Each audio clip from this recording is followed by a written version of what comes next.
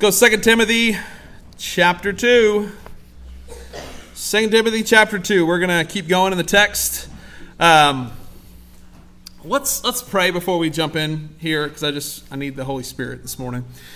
Father, I just thank you for the opportunity to be able to gather here and to worship and to sing songs of praise. God, you're worthy. I'm grateful that you saved a wretch like me, that you forgave me, that you've set me free from my past and my sins. Father, thank you, thank you, thank you. God, I pray that you'd fill me with your Holy Spirit, and that as we open the text, you would be made much of, and that men and women would hear you and not me. May it be you that steps up, and may I step aside. Bless the preaching of your word this morning for your glory. Amen. All right, so this week we're going to continue our study through the book of 2 Timothy. We are in chapter 2. And last week we saw where Paul gives Timothy this admonition. He says in chapter 2, verse 2, "And what you have heard from me in the presence of many witnesses, entrust to faithful men who will be able to teach others also." So Paul's telling Timothy there needs to be a passing of the baton. There needs to be a passing of the torch to the next guys. I'm teaching these things. You've heard me preach and teach the gospel. Now find faithful men to do the same thing. Do the same thing. And then he gives a string of analogies. He says there's a good soldier. A good soldier doesn't entangle himself with the affairs of the world, but rather he focuses on the reality of the truth of Christ and his calling in Christ, because Christ is the one who enlisted him. So he's going to be a good soldier and do his job, do his duty, right? Next one was an athlete who plays the game according to the rules. We're not faking, we're not playing, we're not getting participation trophies. We're going to play by the rules and do what God's called us to do, how he's called us to do it. And then number 3 talks about a farmer who works hard and receives his reward. So these are the analogies and these are the illustrations of what faithful Christian men and women should be doing in the church and in their Christian life. So that was last week. This week, we're going to continue this idea of faithfulness and the idea of walking in faithfulness and being a part of the faithfulness of who Jesus Christ is. And he starts out with a really simple but yet strong statement in verse 8. He says, "Remember Jesus Christ." Hear what Paul is doing. He's pointing back to the fact that Jesus is the better of all of those things that we just talked about. Jesus is the perfect and better soldier. Jesus is the perfect and better athlete. Jesus is the perfect and better farmer who is faithful to complete all that he said that he would complete in us and for us. Amen? So we have this perfect example in front of us. So he says, "Remember Jesus Christ." Then he follows that statement with, "Risen from the dead." Remember Jesus Christ, risen from the dead, the offspring of David, as preached in my gospel. The resurrection of Christ is the centralized truth of the gospel. So the resurrection of the Lord Jesus Christ is the center point, the main point, the main thing of the gospel. There was a lot of people who died on the day that Christ died. In fact, there was 2 others on either side of him that died. But there was only one who was raised 3 days later. I'm thankful that Christ came and was born as a baby. I'm glad we're celebrating that. It's amazing. It's fantastic. But if he hadn't been born, he couldn't have died, right? So we needed him to be born. But man, the most important part is that he died on Calvary's cross and was resurrected. If he had stayed in the grave, we'd all be in a heap of trouble. We'd all be in a heap of trouble. But he didn't stay in the grave. 1 Corinthians chapter 15, verses 3 through 4 says, "For I delivered to you as of first importance what I received, that Christ died for our sins in accordance with the Scriptures, that he was buried, that he was raised on the third day in accordance with the Scriptures. This, ladies and gentlemen, is the good news of the Lord Jesus Christ, that he died on Calvary's cross, the bloody, nasty, horrible death machine of Calvary's cross. But the glorious news is that he came back. And now, as we talked about in Sunday school, we now have justification.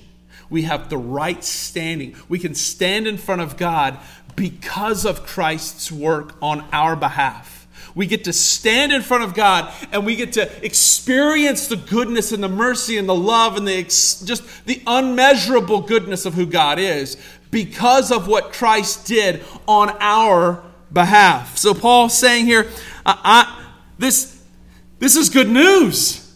Don't discount this. Remember Jesus. So as we're in this season, man, this is the opportunity for you to talk about Jesus with your unsaved family members, unsaved friends, as you gather around the tables, as you gather for your Christmas parties, as you gather for the things that you're doing.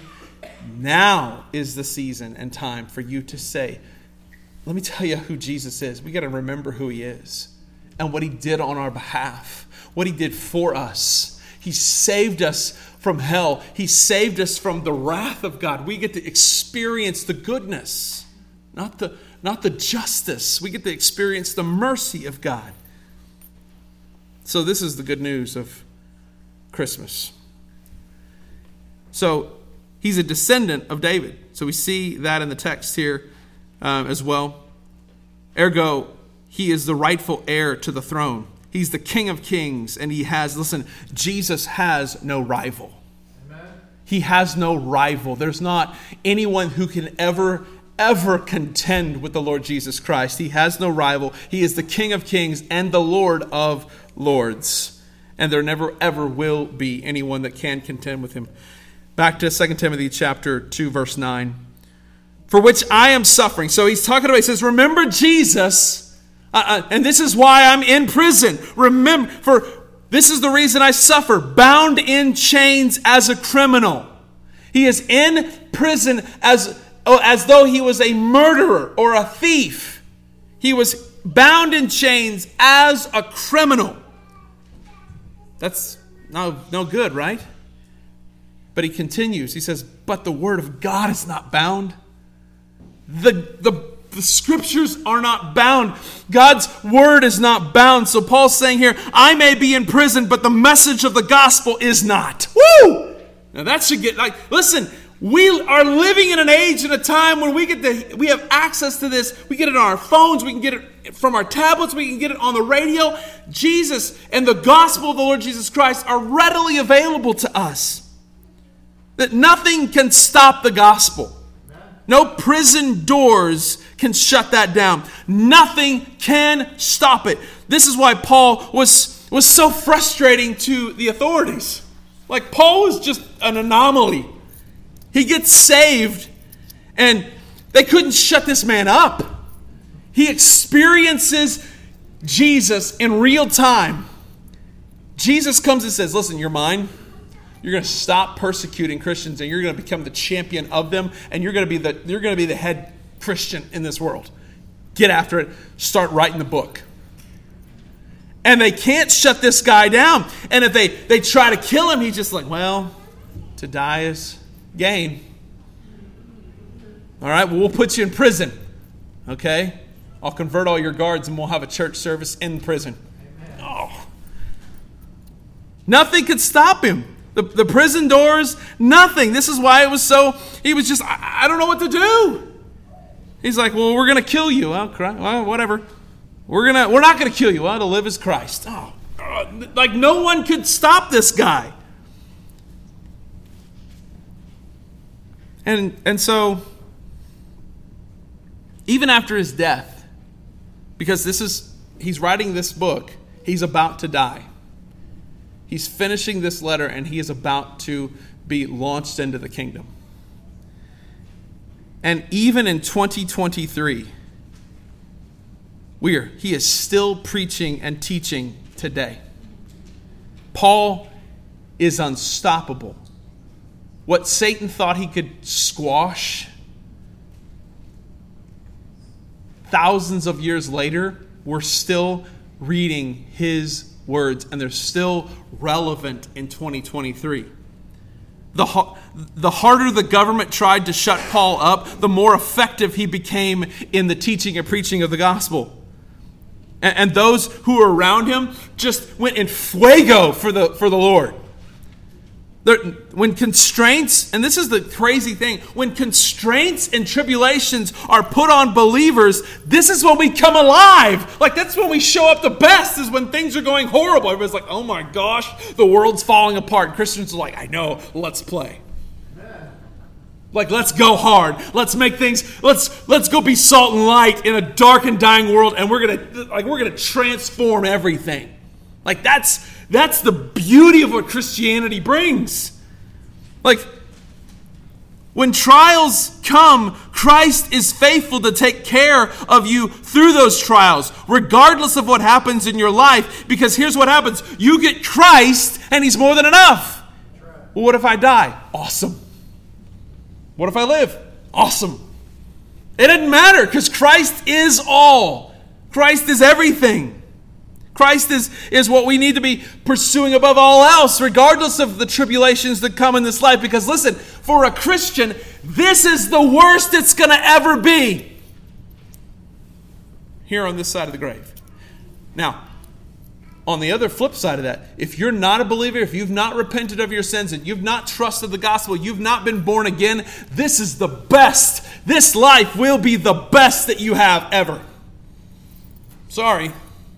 That's the truth. But man, you're invited in. You want to be saved today? You want to be born again? Man, it's here, available. Come on. Repent and believe. Repent and believe.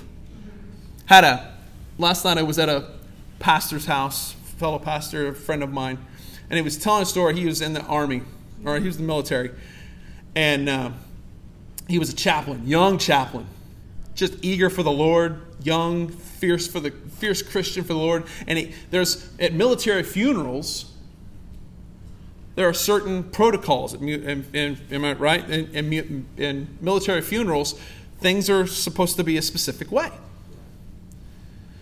And he gets up and he's just eager. And he just, at the message portion of the funeral, he just gives the gospel. It's like, listen, you need to repent and believe. Like, don't ever waste the opportunity. You got a room of, that's the reason I changed my position. Originally, when I first came here, I was like, I don't want to do funerals with people that aren't members of our church. I changed my position after being in the room when the guy who did a funeral in this room did a horrible job. I was like, dude, you have the perfect opportunity. The rafters are full. You should have preached, repent and believe the gospel. But he didn't. I was like, I changed my position immediately. Every funeral, sign me up. I want in. Because you got a room of hundreds and hundreds of people. I'm going to tell these people, listen, if this casket doesn't get you to realize and come to the reality that you're going to die one day, I don't know what is. You need to repent and believe the gospel. So Pete's preaching this gospel to a room full of military, got a couple colonels in the room, and he's a captain. Well, the mother of the deceased man comes up to Pete and says, my son needs to talk to you, who's a colonel. And he walks up to him, he's like, Captain, let's go talk. And he's thinking, oh, shoot, I've said something. And so they walk out into the graveyard, way away from everybody. And they're walking, and he looks at him and he goes, my wife left me for another man. My life's falling apart. I need Christ. Help me get there now. Amen. Come on. You're right. He's like, it's just like, it was like I said in Sunday school, shooting fish in a barrel. Like, let's go. Like we should be energized as Christians to go share the good news of Christ. The opportunity to share the goodness of who Jesus is. This is what we're supposed to do. Don't forget this. Don't fall short on this. Regardless of what happens in your life, Christ is the most important. So because of that fact, Paul is willing to endure whatever comes his way for those who are God's elect, according to the text. Verse 10. We see that in verse 10. Therefore I endure everything for the sake of the elect, that they also may obtain the salvation that is in Christ Jesus, the eternal glory, with eternal glory. So Paul's willing to endure whatever it takes because he's like, if I'm in here in prison, listen, I'm going to be ferocious for the Lord. I'm going to write these letters to the church. I'm going to tell the church they need to be ferocious for the things of Jesus. Remember Jesus. Remember him. Don't give up. So he's saying here, whatever comes down the pike, I'm going to endure.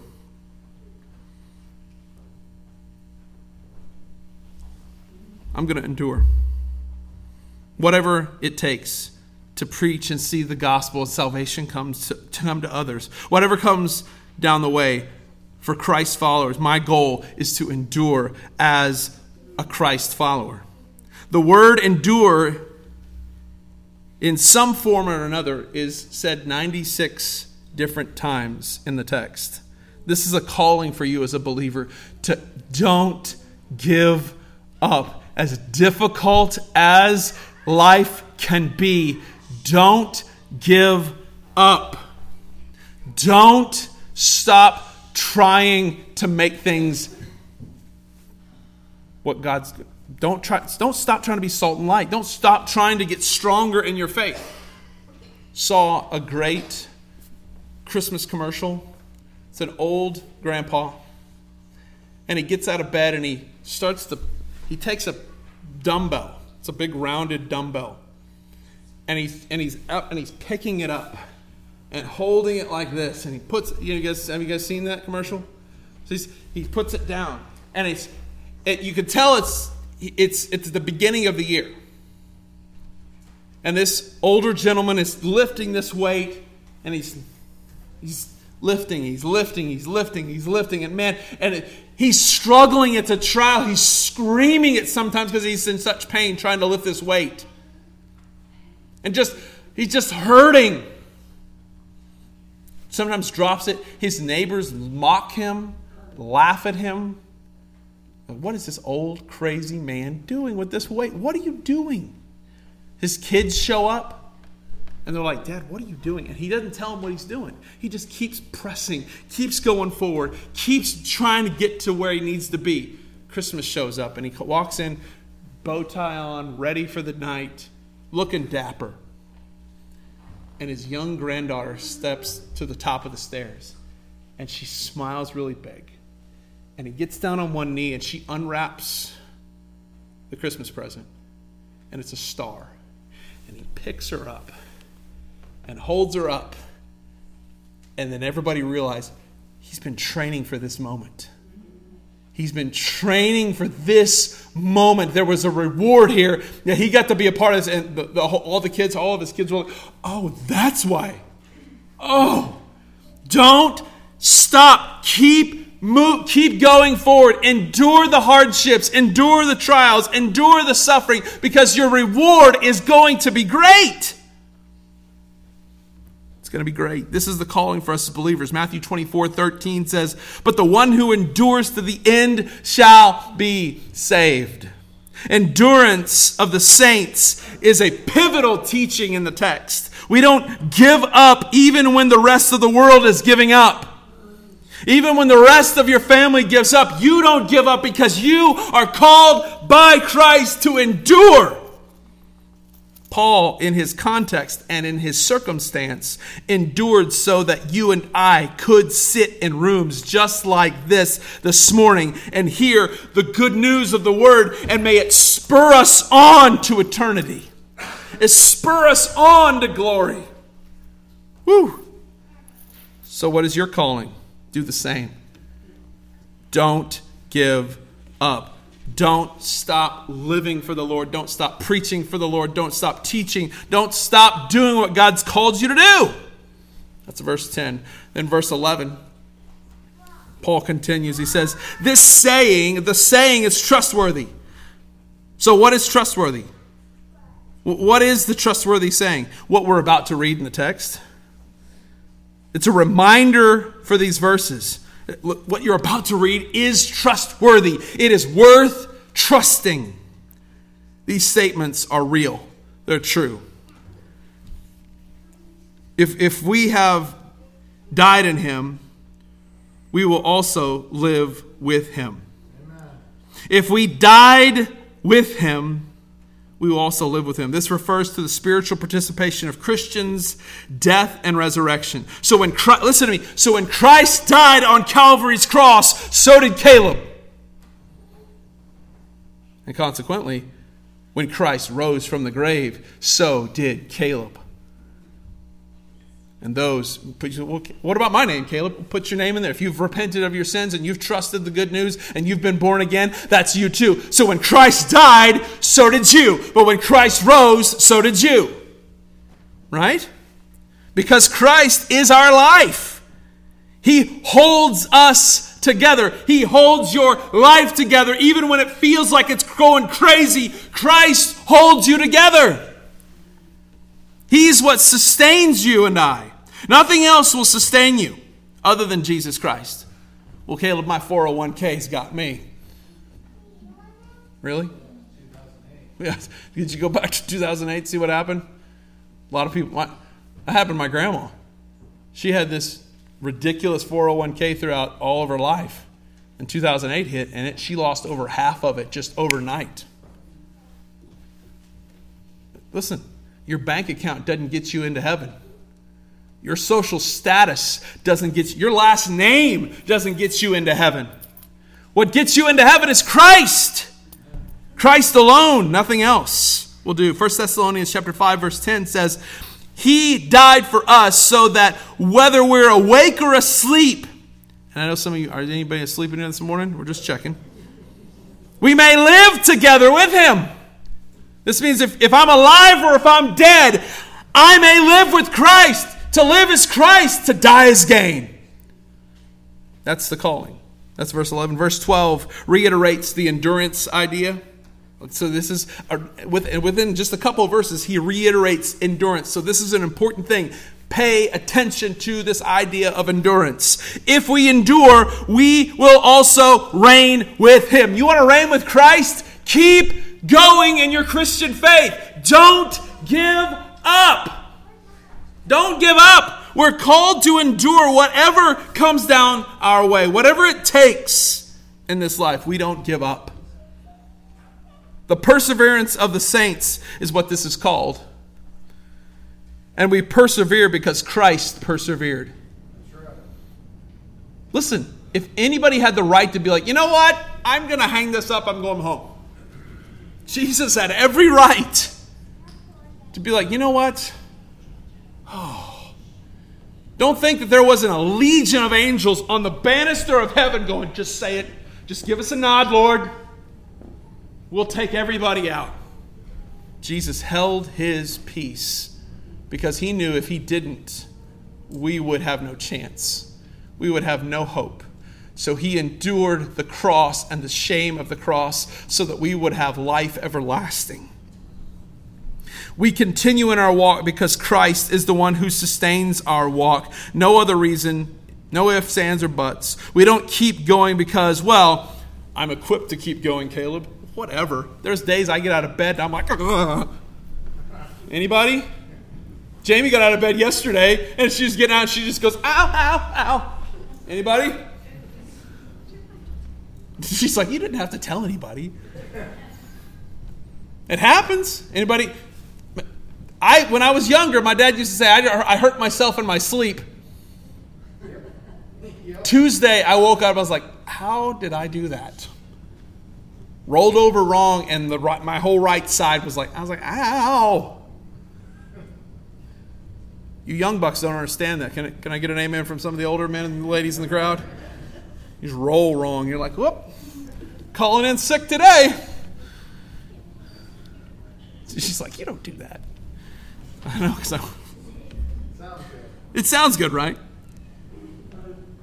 We don't keep going because we're equipped in and of ourselves. We keep going because Christ allows us to keep going, and He sustains us, and He gives us the power to walk. He gives us the ability to keep moving, even when you're like, man, I don't know how I'm going to take another step. God's like, let me help you. Oh, let me show you how that works. Next one. If we deny Him, He will also deny us. Now, like this, it's pretty simple. Pretty straightforward. If you're ashamed of Christ and His words and His work, He's going to be ashamed of you. Man, I don't want to be that guy, and when I get to heaven and He goes, really, Caleb? You had an opportunity here. Really? So early in my walk, I just don't want people to think I'm crazy.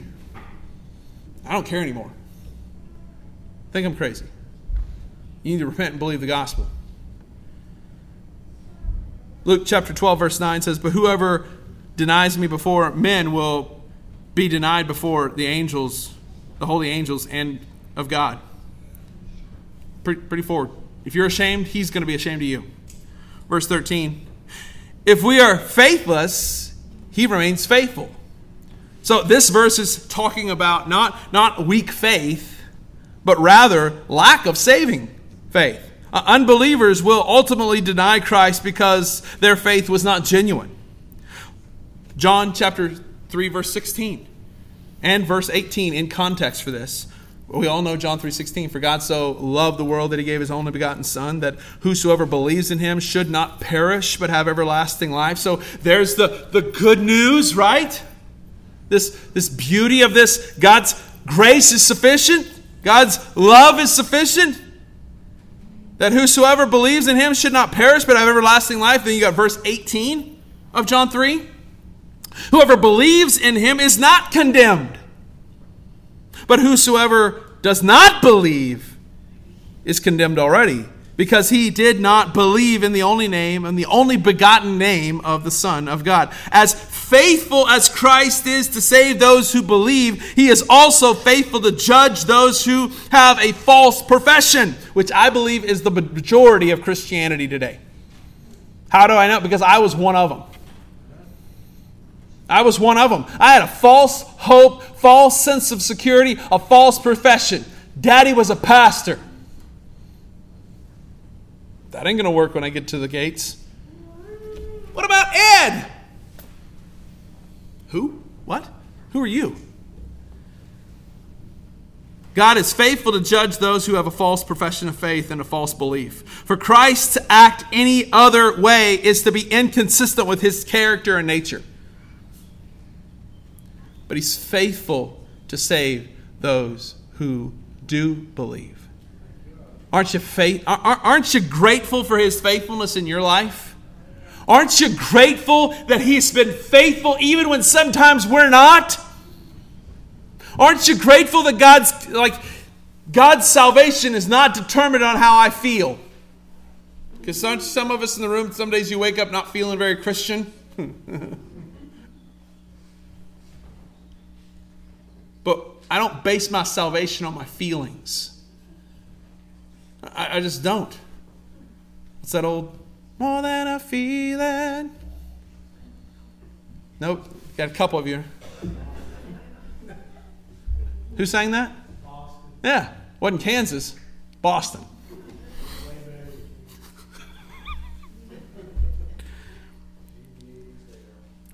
Listen, 80s music was fantastic. Can I get an amen on that one? All right. Now, 80s Christian music, that's a different story. Poor Michael W. Smith hadn't hit his groove yet. But listen, as we enter into this special season of life, celebrating Christ's birth and coming on this earth, may you and I hold fast to what is being said in these texts. That He's been faithful, that He continues to be faithful. And before the foundation of the world, before the foundation of the world, He knew you. He knew how messy you'd be. And He still came after you anyways. Like you were a shipwreck. Look, there's nobody in the room that's like, nobody in this room could be like, you know what? I have moral superiority and I'm awesome. Nobody in the room can do this. And Jesus knew that. And before the foundation, before He said, let there be light, He knew Chancey Bliss. And He's like, I want that one. I'm going to go after that one. So you didn't say my name. Just put your name in there then. I'm just calling them out. He knew you. He's like, well, Caleb, you don't know how messy I've been. I don't need to know how messy you've been. Jesus does. And he still loves you anyways. And so, well, does that mean I get a free pass and I get to do whatever I want? No. He loves you enough. Listen, you say, well, I just don't want to repent and believe. Then I'm just going to do what I can. If he loves me, I can get it anyways. No. If you're going to choose to do that, then guess what? He's going to love you enough to let you just stay in your sin. You want that? I'm going to choose my sin over Jesus. Okay, well, that's not going to end well for you. What should you do? Repent of your sins and trust the gospel.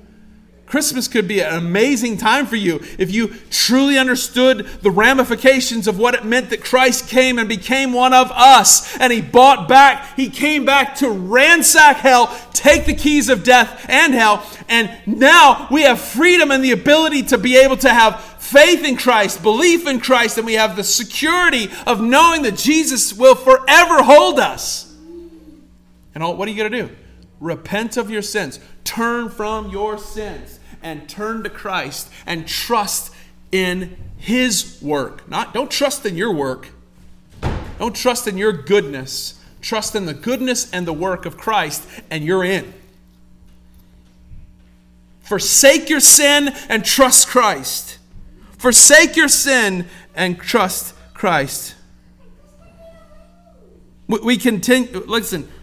So when we do this, we have the ability to keep enduring and keep going because of what Christ has done. Because of his faithfulness, we continue to be bold. Because of his faithfulness, we continue to do what we need to do. Christmas is the perfect opportunity for you to share your faith with those who are around you. Listen, don't be quiet around the table. Be unashamed of who Christ is. Be even more bold in your speech. Now, I didn't say be a jerk. There's a difference. There's enough offense in the gospel. They didn't need your attitude. Just be faithful to say, here's what the Bible says. That's the reason anytime somebody asks me about something specific or a specific sin or a specific whatever, I immediately go, what do you think about this, Caleb? What do you think about that, Caleb? I say, well, what does the Bible say about these things? Well, I don't know. Well, we should find out what God's Word says, and then whatever God's Word says about that topic, then what we should do is submit ourselves to God's commands about that thing, and then walk that out. It doesn't matter what Pastor Caleb thinks. It matters what God's Word says. And whatever God's Word says, that's what we are to do. So don't be all the more bold this Christmas season. Just say, listen, listen, you guys hear it every Sunday. I don't stand here and say, man, I'm awesome. Your pastor's so perfect. I got all the answers figured out. I'm like, listen, if anybody's a mess, it's your pastor. If anybody shouldn't be standing behind this desk, it's probably me. But here's what I can tell you. Christ is faithful to forgive, to set you free, and to abolish your sins, to absolve you of your sins. And I'm telling you, he can and he will. But the question is, will you submit to that rule? Will you submit to his lordship? His lordship is all that matters. Will you ask him to forgive you and then submit yourself to his lordship? If you will, guess what? Free and clear. But if you refuse to submit yourself to his lordship, you're like, I'm going to continue to do whatever I want to do, when I want to do it, with whoever I want to do it. And guess what? You can't judge me, Caleb. Only God can. Yep, you're right. And that should terrify you. That should terrify you that God can judge you, because he is going to. If you're outside of Christ, there will be condemnation. But in Romans chapter 8, verse 1, those that are in Christ will have no condemnation. Get into the ark of safety. The door is open. The invitation is here. Repent and believe the gospel.